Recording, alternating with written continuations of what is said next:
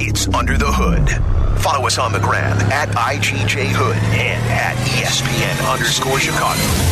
This is Chicago's home for sports, ESPN 1000.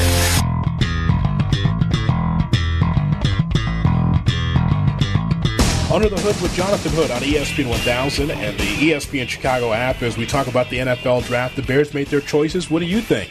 We turn to Matt Bowen, who covers the NFL for ESPN at ESPN.com. Our senior writer joins us here on ESPN 1000. Matt, as always, I appreciate your time. Thanks for coming on the show. Thanks for having me, Jonathan. I want to get your thoughts about Cole Kmet. You know, the conversation out there about Cole Kmet is that there's nothing against Cole Kmet, and as someone who watched him just run over my Bulldogs of Georgia, I know how strong that he is. But it's just the balance of Cole Kmet. It's a great pick, but why have Jimmy Graham on the roster too? Because I think they're different players. I really do. And look, I understand because of the depth chart in terms of the amount of players they have at the tight end position right now on the Chicago Bears roster. Then you go out and get Jimmy Graham. Cole Kmet is a different player. I mean, Jimmy Graham's at the end of his career. Jimmy Graham is not going to impact the pass game. And you and I have discussed before, I don't see the play speed with Jimmy Graham anymore. I just really don't. That's based on me watching him on film. I don't see that burst coming out of his cuts or the long speed down the field. And Cole Kmet, I think he's your classic pro-style tight end. That's the best way I can describe him, Jonathan. He can put his hand on the ground and block on the edge. That's going to help the Bears' zone run game. You're going to get Kmet at the edge, gives you an extra gap in the run game. That's important for this football team. What he can do as a route runner in Matt Nagy's offense, pretty much the same routes he ran at Notre Dame. He's going to run seams, stretch the seams. He's going to run deep corner routes. He's going to run the shallow crossers.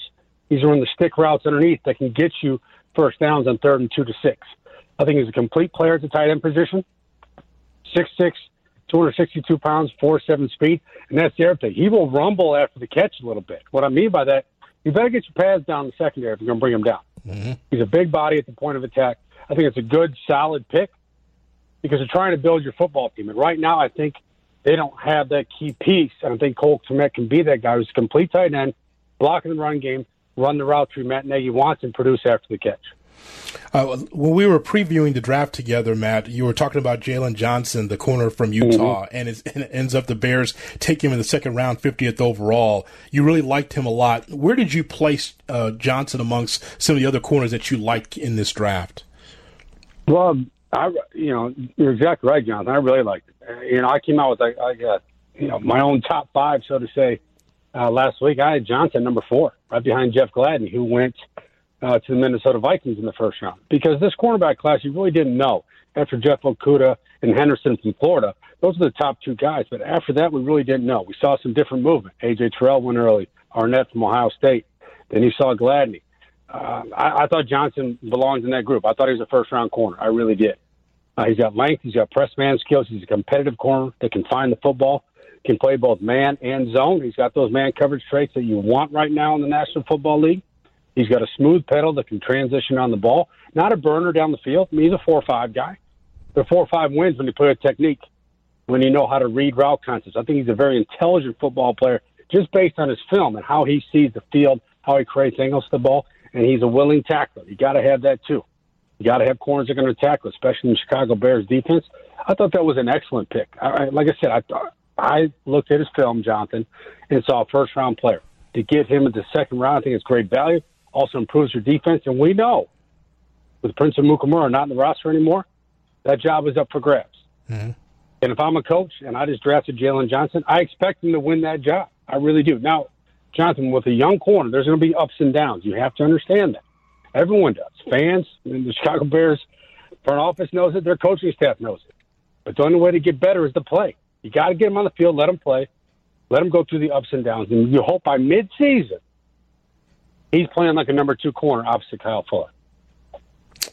You know, Matt, as we talked to Matt Bowen with Jonathan Hood on ESPN 1000 and the ESPN Chicago app, I said this even before the draft. I said because of the holes that Ryan Pace has tried to plug here and throwing money in free agency, trying to plug some of those holes, I said whoever that Matt gets, that Ryan gets in this draft, and it ends up being Kmet and Johnson, My thought is those guys are going to have to start and pay dividends right away because of that hole at the corner and a hole at tight end. Just because you got 10 tight ends in the room doesn't mean you have one. But now you have one in Kmet, you got another veteran in Jimmy Graham. So I expect those guys to be able to start because you need to be able to say, here's our draft picks. We're going to put them in a position to succeed. I think these two are vital to Pace and his future. I think they're also vital to the season. I really believe that. You need to get better as a football team. You need to compete with Green Bay, Minnesota, and Detroit. And Detroit's going to have a healthy Matthew Stafford. You need to compete with those teams. You need a corner, first of all. You need a corner against Stafford, Kirk Cousins, and Aaron Rodgers. We understand that. You also need to establish a stronger run game this year. That is, if I'm Matt Nagy, that's one of the top priorities. Whenever we get to training camp and they put the pads on, I mean, that has to be a priority, to have a stronger run game.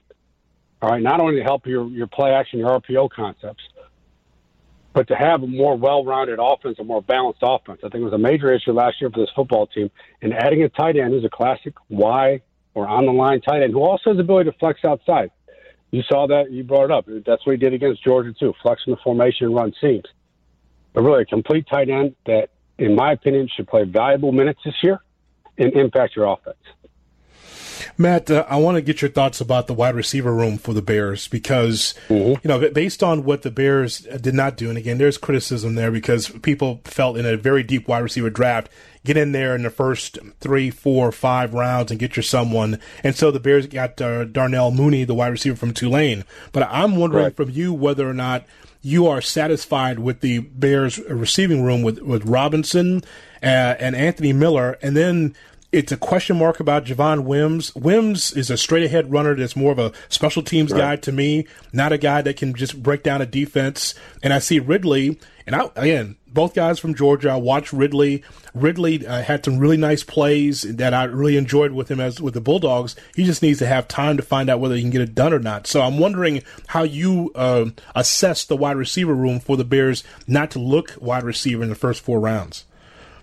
Well, you start with Allen Robinson. He's a true number one. There's no question about Allen Robinson in terms of his route running, his body control, his ability to set up defensive backs. He's a true number one wide receiver in the National Football League. After that, there's still some questions. There's no doubt. Anthony Miller has to stay healthy, first of all. He needs to be on the football field. He needs to make that jump. When's that jump coming? Okay, when is that jump going to come where he takes the next step as a wide receiver and develops the entire route tree? Becomes more of a playmaker because that's why you drafted him. That's why you drafted him out of college, because he has, explosive play traits to his game. You need to see more of that. And I agree with you on Wims, Jonathan. I mean, he is a straight line speed guy. He's your vertical boundary target. Now, does that have value in your offense? Of course it does. You need that player in your offense. With Ridley, again, I agree. Ridley was a good route runner at Georgia. Okay, he was a really good route runner at Georgia. And now you're hoping that in his second season, he becomes more of a consistent player in your wide receiver route tree because the traits are there to run routes. And we spent the entire draft process talking about guys that can run routes and get open. Ridley has some of those traits. You need to see it now as a pro. And you add the rookie, that's speed, okay? And the Bears did need some speed. But again, you're talking about a late-round rookie. He's going to have to find a role on special teams to stay in the team, to make the team, and also to impact the offense. It just to me, that choice by getting a receiver in round number 5, I know, again, you're just trying to figure out the best players available that you can get, Matt, but I'm looking at it as saying, okay, it's on Robinson and Miller to stay healthy and then try to find that third receiver. And I just think that in this NFC North or just in the NFC in general, you've got to upgrade that. If you're not going to get it done in free agency, you got to get it done in the draft early with proven guys. Now, I'm not going to say anything negative about Mooney from Tulane. I'm just saying that you've got to upgrade this for Trubisky, Foles, whoever the quarterback is. That's important in this league. No, it is. It's very important. And if you go back and look at players the Bears had opportunity on, K.J. Hamler out of Penn State was available. K.J. Hamler went to the Denver Broncos. He's got instant juice now from the slot. He can flat-out roll down the field. He's a deep ball guy, run deep overs, deep crossers, explosive playability. Chase Claypool went to Notre Dame, who went to Pittsburgh at pick number 49 overall.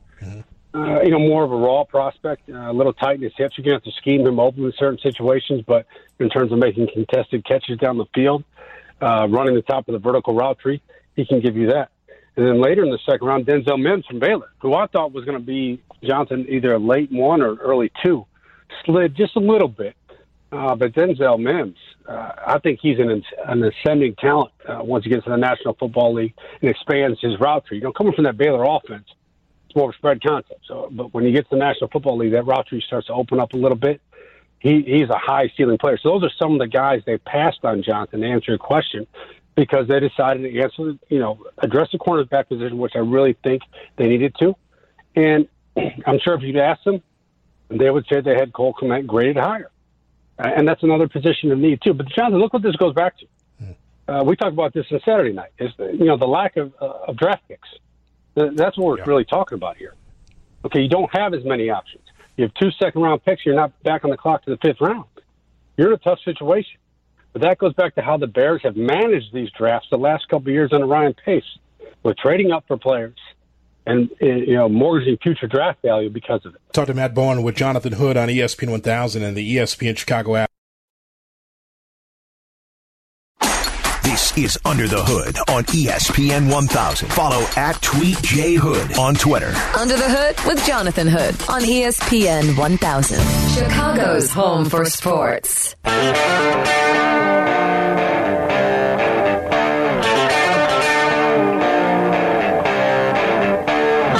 With Jonathan Hood on ESPN 1000 and the ESPN Chicago app.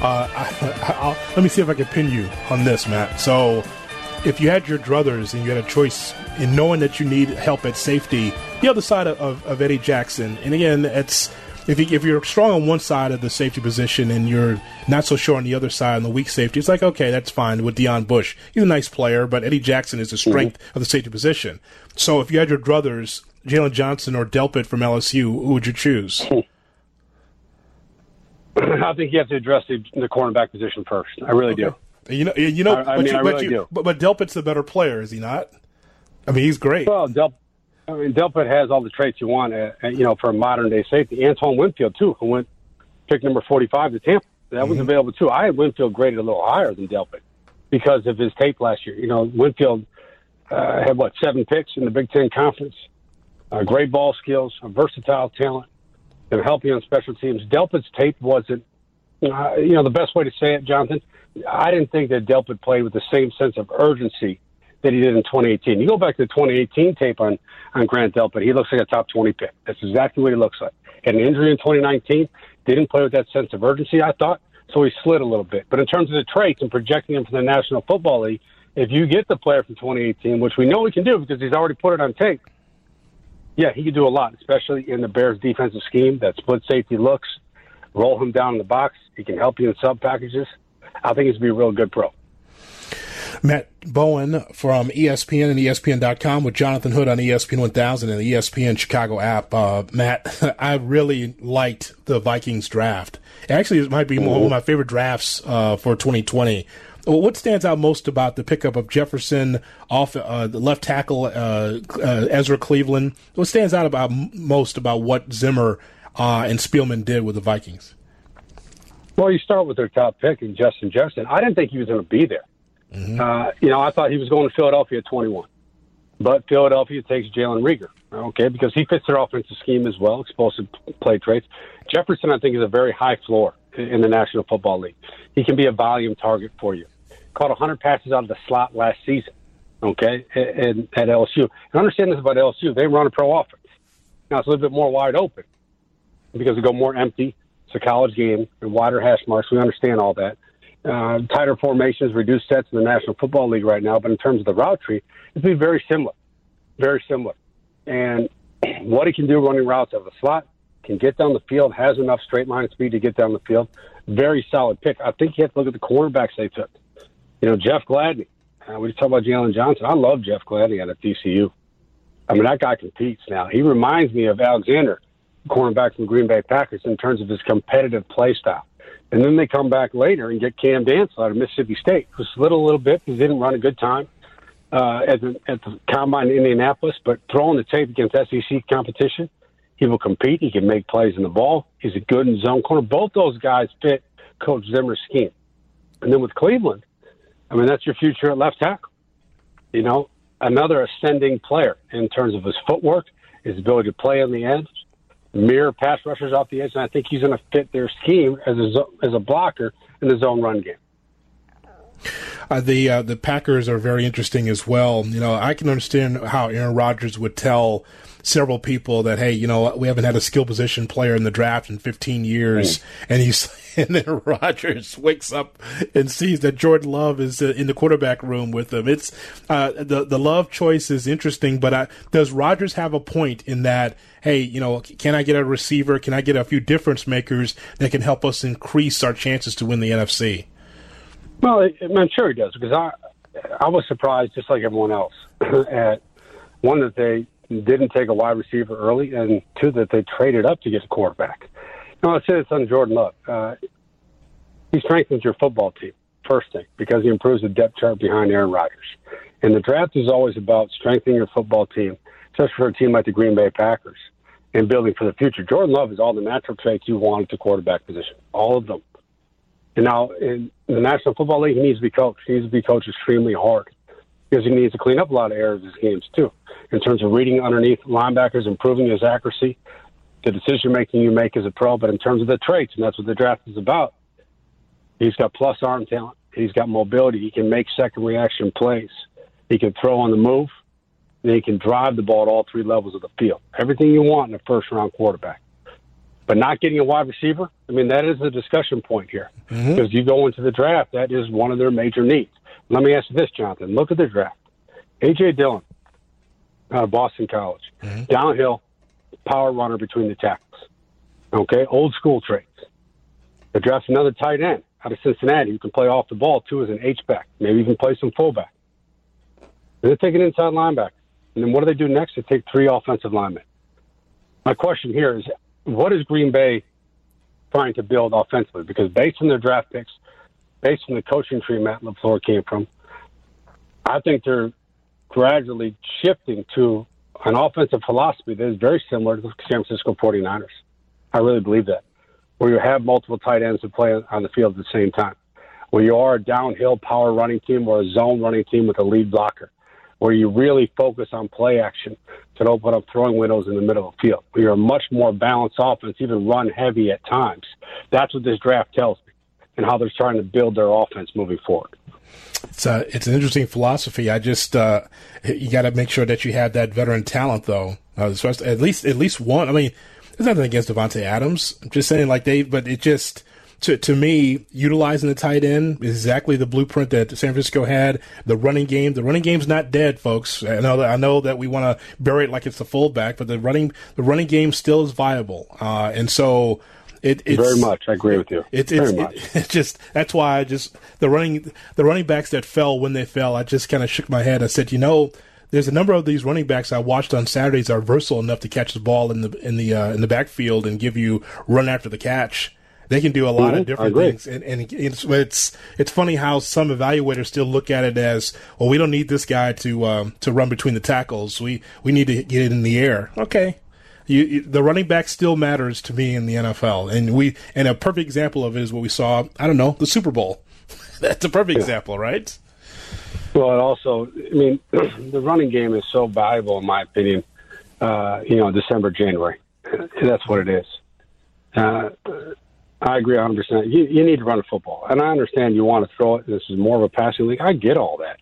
I completely understand. That's how that is dramatically influence how teams draft defensively now, especially at the safety position. Look for guys with multiple traits, almost multi-dimensional players who can play in the post, who can cover tight ends, cover in the slot. And they want players like that in terms of their skill set.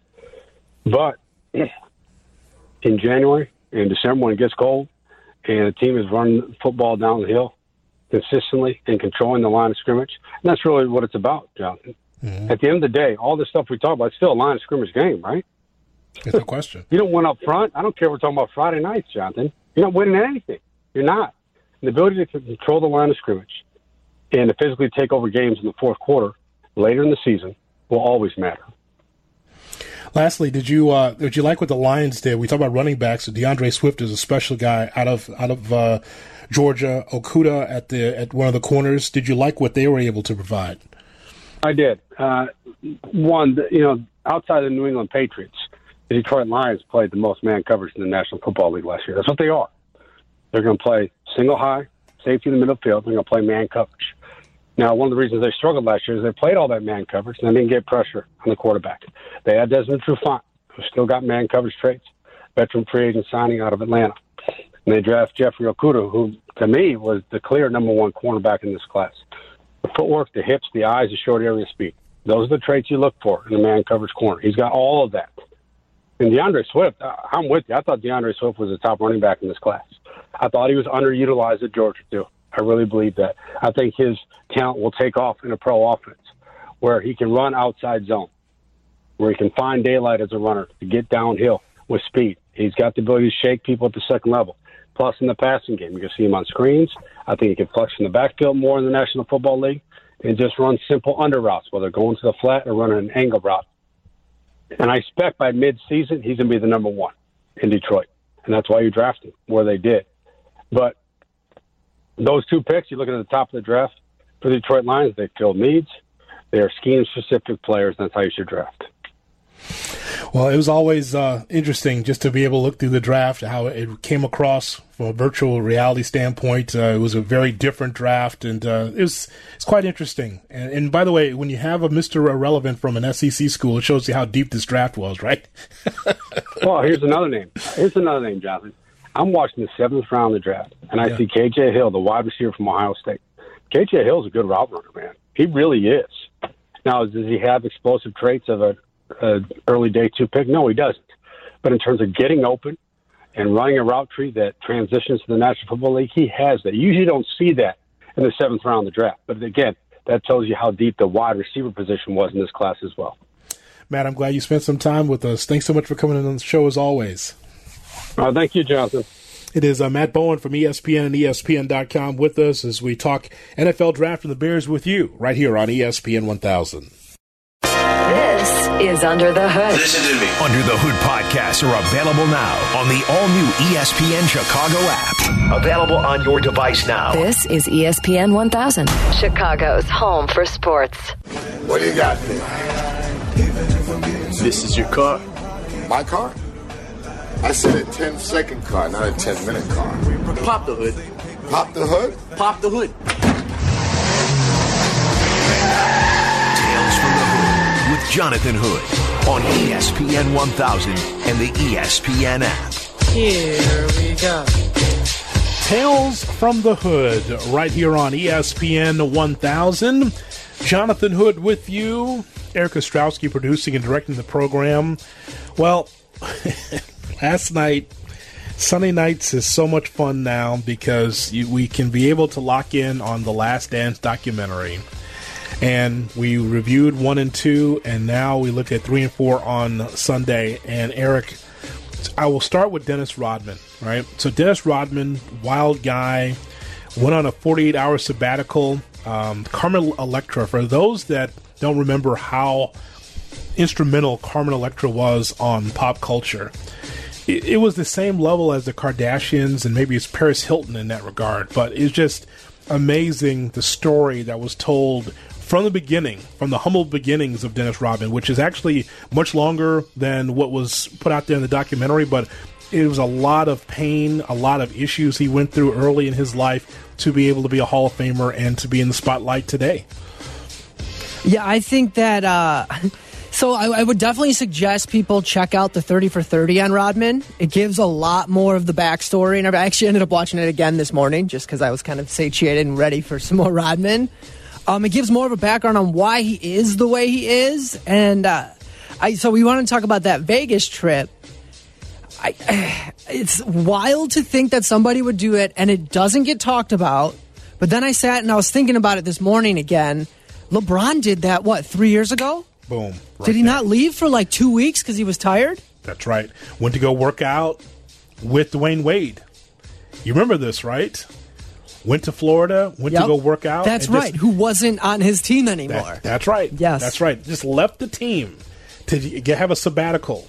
and just to work out with Dwayne Wade, I mean, so weird, right? This never happens, but you can say, oh, it does happen because Rodman's the first example and LeBron's the second. I'm glad you brought that up because exactly, and not quite the same. I mean, LeBron wasn't into wild women and drinking openly on camera. It's a little different, but still the same idea of in the middle of the season, I got to step away for a little bit. Right, and like to Phil Jackson to get that and then just be like, well, what if we give you 48? Like that, just the way that they handled Rodman is crazy. Like it's so different, and they understood what they had in him, and they understood that they had to treat him with kids' gloves in a sense. Let's go back in time to The Last Dance last night, episodes 3 and 4. Let's hear about the Rodman Want a Vacation story. While Scotty was out, Dennis was a model citizen to a point where it was driving him insane. So when Scotty came back, Dennis wanted to take a vacation. I come to practice, Phil calls me and says, look, Dennis wants to tell you something. And when Dennis wants to tell me something, I know it's not something that I want to hear. So Dennis says, I need a vacation. And I look at Phil and say, Phil, what do you mean, vacation? He says he needs a vacation. He needs some time off to let loose. I say, look, Phil, let me tell you something, man. If anybody needs a vacation, I need a vacation. We look at Dennis and said, Dennis, what are you going to do? He says, well, I need to go to Vegas. Phil, you let this dude go to vacation, we're not going to see him. You let him go to Vegas, we definitely not going to see him. So he looks at Dennis and said, Dennis, well, can your vacation be like 48 hours? And Dennis is like, I got no other choice. I take whatever you can give me. I'll take the 48 hours. 48 hours. You got 48 hours, Dennis. And I'm looking at Phil like, you ain't gonna get that dude back in 48 hours. I don't care what you say. He's done. Okay, 48 hours. She leaves that room, goes straight to the airport. Boom. They don't hear or see Dennis for 48 hours. I remember that. I went to Vegas.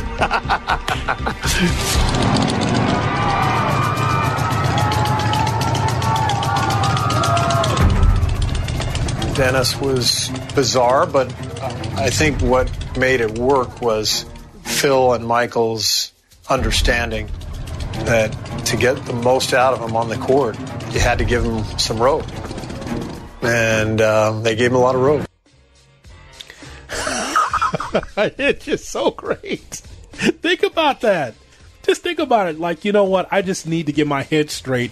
I need to be around Carmen Electra and Kamikazes and just have some fun. It's wild. Carmen Electra's still throwing her fastball, by the way. Yes, on the inside corner, strike one. Yes. I mean, as good as she looks, as good as she did 29 years ago, Agreed. whenever that was. Agreed. So, just to put a bow on Dennis Rodman, and it's actually a lot more detail, but for the sake of time, we've got to mention, Eric, that Dennis Rodman's work ethic was unmatched. The essence of working hard and playing hard, Mr. Kamikaze, Dennis Rodman. Because if you saw in the Last Dance, the dude pretty much came out in slides and socks and pajama pants and a T-shirt, like he just rolled out of bed and came to practice. Right? That story MJ told about what's called the Indian Run, which I remember actually doing that same exact drill in high school and everything like that.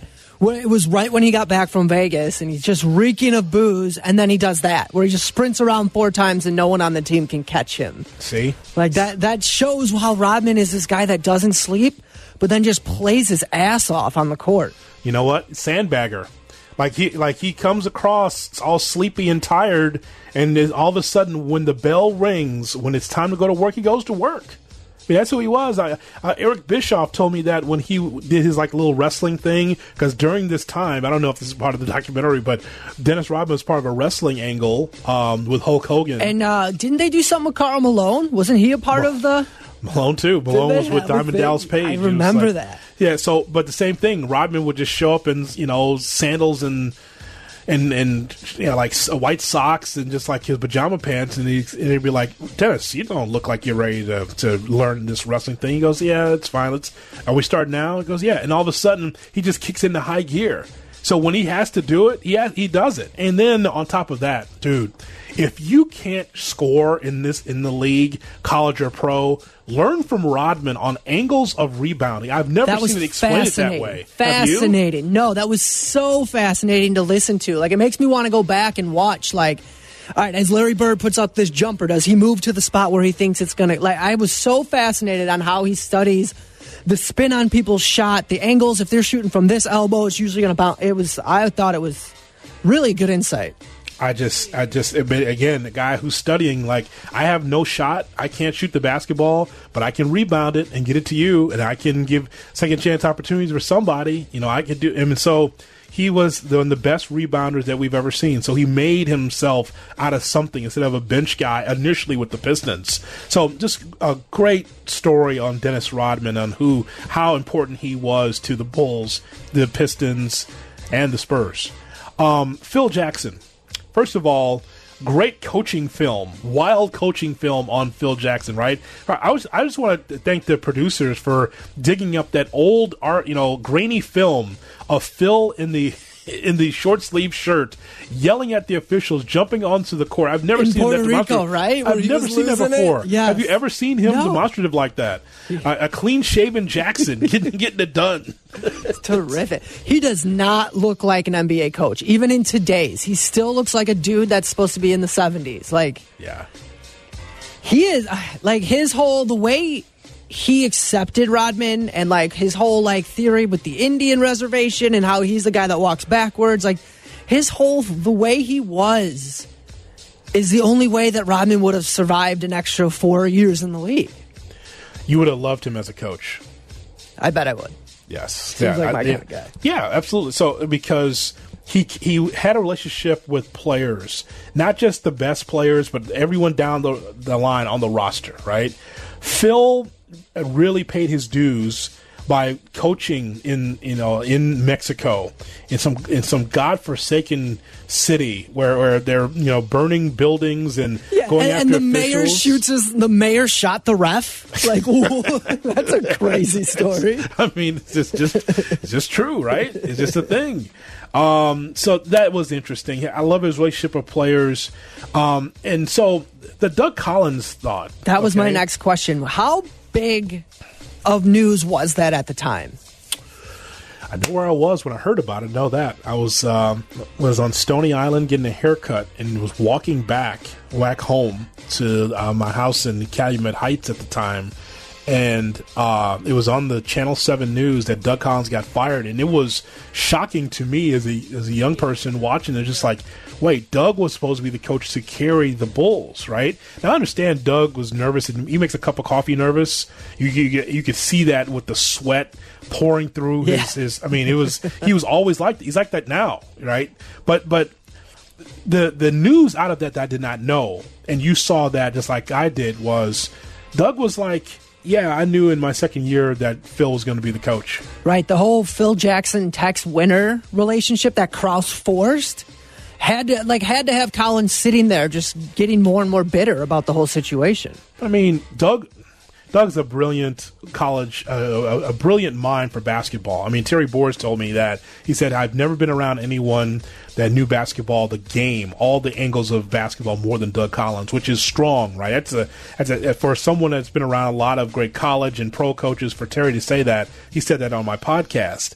And I just thought that's tremendous. But that Doug's look into the camera like, oh, yeah, I know I'm being replaced. So see the parallel, Eric? This is just the Bulls' way, and hopefully with new management, this changes, right? So in this documentary, what have we learned? We have learned that there are people in the front office of the Bulls that are already looking for the next head coach, and you hear the name on the record. We go from Thibodeau to Fred Hoiberg. A year and a half left in Thibodeau's time. We heard about Fred Hoiberg. You're like, why is his name even being talked about? All of a sudden he becomes a head coach, right? So the same thing with Doug Collins and Phil Jackson. Doug Collins says, oh, yeah, I knew I was going to be coach. Now, Phil was an assistant. I didn't expect Phil to move over. It was surprising. It surprised a lot of people in the newspapers during that time of like, wait, Phil Jackson, the guy with the mustache with his legs crossed, you're not going to get rid of everybody, but you're going to get rid of Doug? That was an interesting story. But already, if you heard in the documentary, Jerry had already started grooming Phil because Phil was so learned with the business. No, exactly. Like as soon as Jerry discovered him, the first thing he did when he got in there was Jerry Krause's idol, apparently, is Tex Winter, and he's like, learn the triangle. And Doug Collins refused to. So I think that's where that started, is Phil just started studying the triangle, and that was exactly what how Krause wanted his team to be run. So it just, I mean, it is interesting. And of course, I mean, like the highlight of the whole thing is the Red Cup wiggle. I mean, to see the Red Cup wiggle from Jerry Krause. I mean, he's on the bus, they win the championship, and I was dying for it. As soon as I saw it, I said, please, somebody give me a GIF, please. It happened quick, by and the way. there was Big Cat right there, Barstool Big Cat. And the thing that's interesting to me about this, just go to it real quick, Eric. I just want you to just break it down frame by frame. It's just 7 seconds of it that Big Cat put up. The beginning of the Red Cup wiggle is Krause from the beginning, right? Moves the torso around, right? Got the red cup in the right hand, and he just gyrating, moving around, and all of a sudden he just breaks into this running man wiggle combo. He's moving it around, it's like he's stumbling backwards. He starts with like the Philly Fanatic belly move that he does. That's where he's starting with. That's hilarious. I love this so much. For the rest of my life, I can watch that on repeat. I'm just watching Krause. just watching Krause and the Bulls in the background going, go Jerry, go Jerry. I love at the end you see the subtitle, someone just yells, sit down, Jerry. sit your ass down, Jerry. He just wants to be one of the boys so bad. So bad. Should I tell everybody my theory of what the Bulls should have done? I like it. Yeah, we were talking about this before the show. This is good. Okay, so my theory on what should have done. I can't look at this. I had to turn it off. I was laughing to myself. I did. I had to turn it off. Krause. Just the going backwards, the Philly Fanatic, as you called it, moving the belly around, and just with holding the cup. By the way, he's not spilling anything while he's doing that running man. That's just oh God. Oh, I could be laughing about that until 10. Yes. And I mean 10 o'clock like in 2030. Like so just good. Oh God. It's so funny. So my theory on this is people you see, I'm sure you've seen this on social media too, like, oh, the Bulls should have had like 10 championships in a row. They should have been able to stay together. I really believe that if Michael and Scotty and Horace and at that time we're talking about, Rodman and Steve Kerr, those guys, if they just would have been able to just bring Jerry under their wing. Now I understand a lot of the feelings were broken and it was really bad, especially toward the end, but if they just would have took Jerry out a couple times for drinks, women, wine, song, just taking him out a couple times, he would have been able to extend the contracts to Phil and everybody else. It really feels like that's all he wanted. He just wanted to be friends with these mega stars so he could get recognized and get the bottle service and get the girls to talk to him. Like, he just seems like that guy his whole life, that he's just dying to fit in. And if they would have just thrown him a bone or two, maybe they all would have stuck together. Maybe. And I understand the Pippen thing, there's a lot of feelings broken there. Michael, there's a lot of issues. But Eric, what if, right? What if Michael's like, you know what, Jerry? We're out on the road here in Phoenix. Come on out with us. And I'm sure Jerry, no, we got paperwork to do. We got to concentrate on the Suns. We got all that, right? And Mike's like, no, just come out with us. We're gonna have a nice dinner. Now it's not a nice dinner. I'm sure it would be at some strip club. Right, and I said this before. Jerry's the guy that's going to fall in love with a stripper, too. He just treats him so nicely. He's never been treated so well. She really likes him. Right. He's that guy. I really like the way she looks. Oh, my God, I've never seen legs like that. I mean, just be that guy, and all of a sudden he softens. Because the reason why that tickles me so much is because being around Krause, myself, and watching Krause, he never smiled, dude. Never smiled. Never looked like he was having a good time because he was always business. the shirt and the tie, the suits, all that.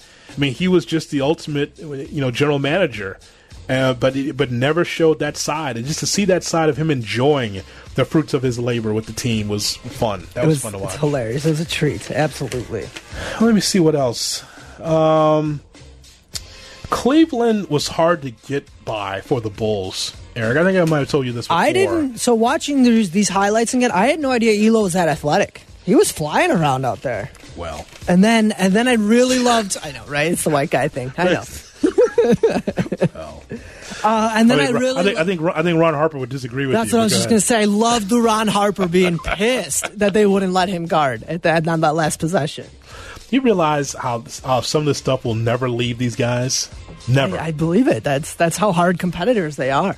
It's never. And then, of course, the cherry on the top is the Detroit Pistons and the hatred of the Detroit Pistons. It's 2020 and it's still going on right now. The whole thing of the Pistons, the majority of the Pistons team, not like Dumars and Sally and those guys, but the majority of the team, led by Bill Laimbeer, did not want to shake hands with the Bulls after the Bulls struggled. And again, as I mentioned last week, the story of the Bulls getting 6 titles in 8 years is a great story, but the journey, how difficult it was for Michael to get through this. As I mentioned, in previous shows here, talking about The Last Dance, thank God it didn't happen in this era where someone's screaming about how Michael will never win a championship because he shoots the ball too much. I think that this documentary will tell you this. It will tell you, Eric, that it is not easy to win a championship, period. The idea that you can just roll the ball out there, Russell Westbrook, James Harden, Paul George, all these guys are going to win championships, right? It's not automatic. Look what Michael had to go through going through Cleveland. Tough Cleveland team with Brad Daugherty, Elo, Mark Price, all those guys. To be able to get to Detroit where they had the Jordan rules, all that stuff. They were trying to beat his ass when he went to the Cup. That was hard mentally to get through that, and finally to break through to take on an older Laker team. I want to make sure we underscore this. When the Bulls won their first championship, that was Magic's last championship. Yep. So that was the end of their run. Mm-hmm. All right. So that was tough. There's a lot of fun stuff and stuff that is brought up on social media and these talk shows now. But what's lost is, man, it's not easy to win a championship, even for Michael Jordan. All right, so in my notes here, I just have, did Pistons create Jordan?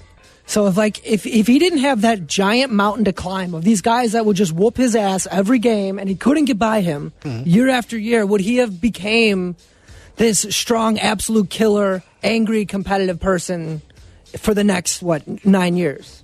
It's a good point, because you saw after losing to them a couple times that they wanted to get into the weight room as soon as the season was over. Something else you don't see today, right? Right. Absolutely. Not just one guy. I mean, the whole team. Yeah, exactly. They didn't go get their golf reservations going. They went to the gym and no one vacation that summer. That's pretty wild. It's Memorial Day weekend, and they're like, "Yep, get right to the gym. Like, you're not going home. We're going to figure this out all summer to try to win a championship," which was awesome. So, of course, the Isaiah Thomas and Piston stuff is really part of the storyline here. Here's Michael Jordan not buying the explanation from Isaiah Thomas. Hold on. Reading all my cuts. MJ not buying Isaiah's explanation. There you go. This is Isaiah talking about the walk-off. Well, I know it's all whatever he says now, it wasn't his true actions then. It's time enough to think about it. Or the reaction of the public that's kind of changed his perspective of it. Yeah, you can show me anything you want. There's no way you can convince me he was. Knowing what we know now and the aftermath of what took place, but during that period of time, that's just not how it was passed. Just wasn't. And you can go back and you can look at any of those old games or whatever. When you lost, you left the floor. All you got to do is you go back to us losing in Game 7. I shook everybody's hand. 2 years in a row, we shook their hands when they beat us. There was a certain respect to the game that we paid to them. That's sportsmanship. no matter how much it hurts. And believe me, it hurt. But they didn't have to shake our hands. We knew we whipped their ass already.